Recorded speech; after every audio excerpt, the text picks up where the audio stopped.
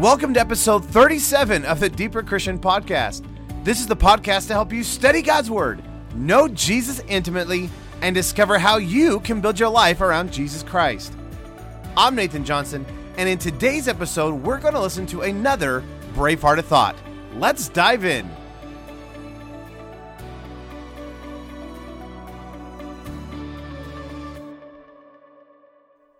Well, in the past, we've listened to two Bravehearted thoughts. Now, these are short sermon clips that I produced probably about 7 years ago. Now, I'm kind of bringing them back up because, man, I love listening to the truths containing these short nuggets. Now, what we did is we took a full-length sermon and we kind of whittled it down into the pith of the sermon itself. And so I want you to listen to another Bravehearted thought. This comes from a sermon by Ian Thomas, and it's on the topic of salvation. Now, I love Ian Thomas. Major Ian Thomas was this great British preacher, and his passion, his whole focus was one single thing: Jesus Christ. It's probably why I like him so much. And everything that he talks about centers on this idea of who you are in Christ and all that he desires to do and accomplish in and through your life. So without further ado, I want to play this short Bravehearted clip by Ian Thomas called Salvation.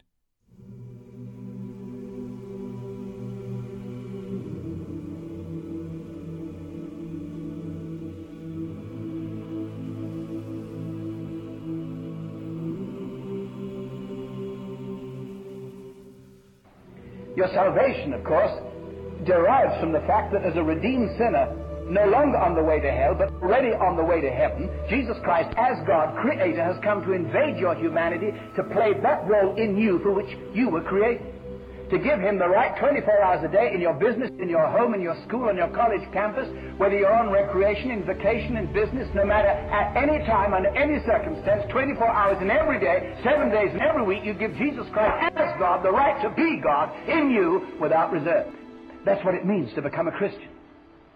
We've conveniently reduced salvation to a moment in time when we raise a hand, walk down the front, or get baptized, or have our name put upon a church roll, and we call that salvation. Nothing, of course, is farther from the truth. That's totally divorced from the revelation given to us in the Word of God, which is our sole guide in every matter of faith.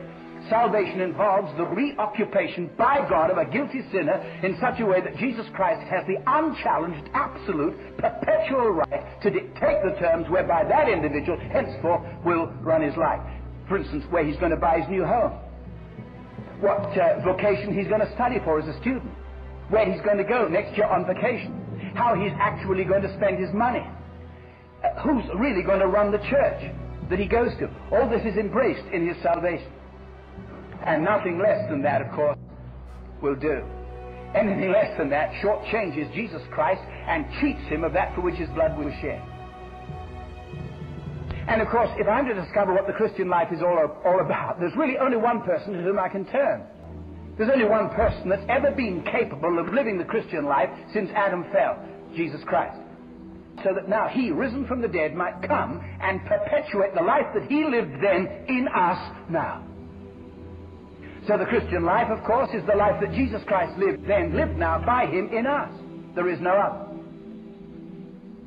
In other words, God to a man is as imperative as oil is to a lamp. If you have an oil lamp and it's got no oil, you've got an oil lamp, but it won't behave like one. You might as well put it in the trash can.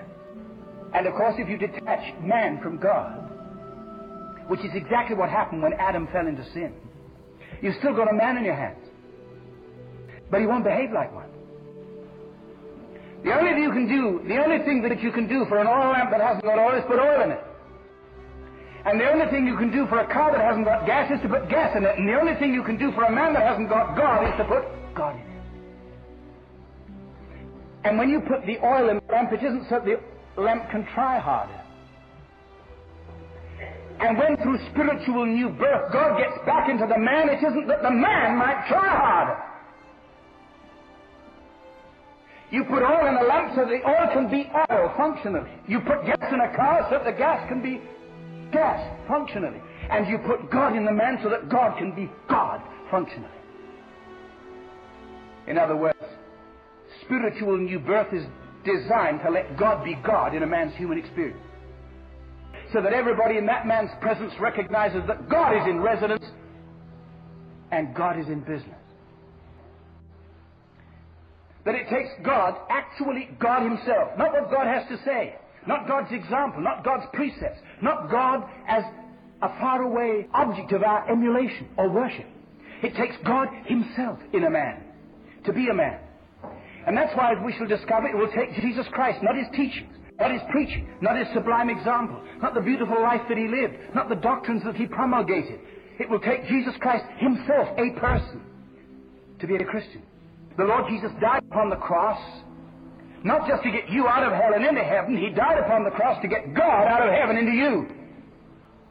Actually calling the shots, actually controlling what you do with your hands, actually controlling where you go with your feet, actually controlling what you say with your lips, actually controlling what you think with your mind, actually controlling the decisions that you make. That is the measure in which you're saved. So that if any man be in Christ, he's actually, literally a new creation. He's been made over. He's a new creature. All things that were characteristic of the old Adamic character have passed away, and all things which the next verse tells us there in that passage come from God, the all things have replaced the old things. All things have passed away, and all things have become new.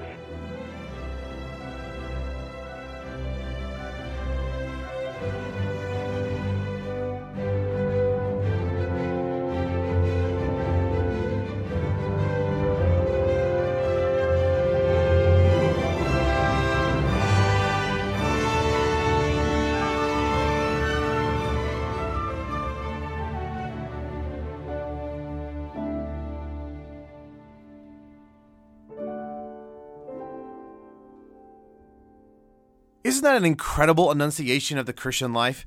I love the wit, wisdom, and articulation that Ian Thomas brings to everything that he talks about, which again is always focused on Jesus Christ.